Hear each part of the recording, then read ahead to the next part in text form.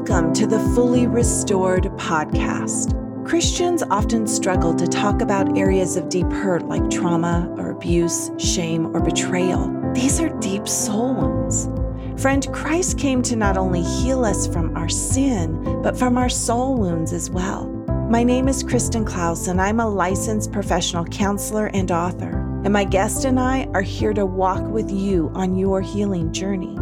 We see you and hear you. Friend, if you hang with me, apply these truths to your life, you will be on your own path to a fully restored story. Grab your coffee, tea, or favorite drink, and let's get started. Hi, everyone. This is Kristen Klaus, and you're listening to the Fully Restored podcast.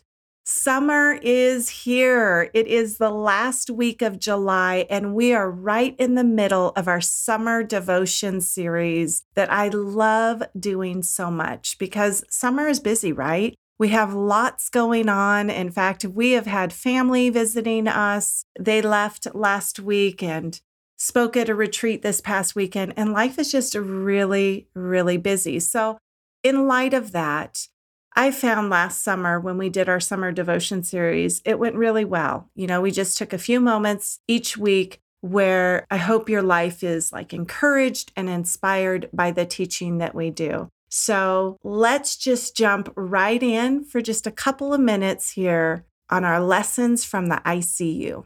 It seems like yesterday when I sat in the hospital room with my husband, but it's actually been 5 years to the day. 5 years, day 9 of his 10 days in ICU. And life as I knew it in that moment 5 years ago had come to a standstill. And every minute, every minute, was marked by his oxygen levels and the many machines that were attached to his body, which were monitoring every aspect of him. I remember one night I had finally gotten home. I was exhausted and I'd fallen asleep only to be awakened a short time later to be told that my husband was being moved from a general room to an IC room. That was at the beginning of that whole journey of him being in the hospital. And his oxygen levels had dropped even more so, and he needed more intense monitoring. And things had taken a turn, and it was about to get even more worse. See, my husband had fallen off a scaffolding, and unknown to us, he had bruised his lungs. And this resulted in him getting double pneumonia, which was in both lungs, and just 25% of his lungs was not infected. That's intense, high level of infection. And this left very little room for his lungs to fight the infection and for him to breathe. And after the night when I said that I got that call to say that he was moved to the ICU, I was determined to not leave my husband alone. I was blessed. I know that now, without a shadow of a doubt, as I was able to be with him in light of the many who haven't been able to be with their loved ones with COVID over these past couple of years. And the battle was there, and we were fighting full force for him to survive this infection. And he progressively worsened until the point they needed to intubate him. I remember that night so well. And as one nurse hugged me in a hug, the other nurses and the doctors, they worked on the process. And I am telling you, I didn't want to be in that room. It was so hard to watch. But the doctor wanted me in the room and wanted me to speak words of encouragement to him while they were working on the process. And so I couldn't just stand even afar off. I had to stand right next to him while the doctor was intubating him, tears streaming down my face, and me whispering into my husband's ear, "It's going to be okay. It's okay. You're going to be okay. We just need to do this so you can get healthy." And it was such a battle. My husband, he was fighting for his life, and I was walking through a dark season of the soul where I was having to face the fear of losing my husband. And then in the middle of all of this, right dab in the middle, God was with me. And I just want to take a few moments to share with you the lessons that I learned. Lesson number 1, God's got my back and God's got your back. In the middle of the night after he was intubated, my son and my aunt had not yet arrived to help me and support me and my husband and just be there with us, God spoke so clearly to me. And he told me, Kristen, I got your back. No matter what happens, I got you. Whatever you're facing today, whatever battle you are going through today, God has got your back. Lesson number 2, worship God regardless of your feelings or the situations you're facing. I struggled at times to form words in my prayer beyond, Lord, help. God, we just need your help right now. Lord, step in. Lord, help.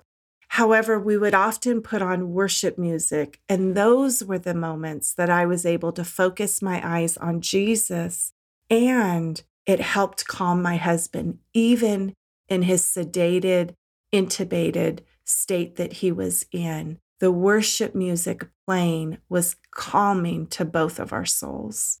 And the third one is stay connected with your prayer tribe. Having a group of friends I could message at any given moment our prayer needs was so vital.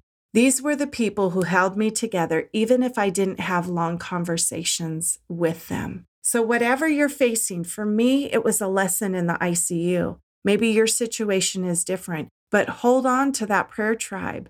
Reach out to them, tell them your prayer needs, and let them stand in the gap for you. The next lesson is take walks, get a break, remove yourself from the situation to get grounded and to catch your breath. I can't express this enough. It's okay to take a breath. It's okay to take a break. It's okay to have a moment or two to yourself. And the last one is dig into God's word.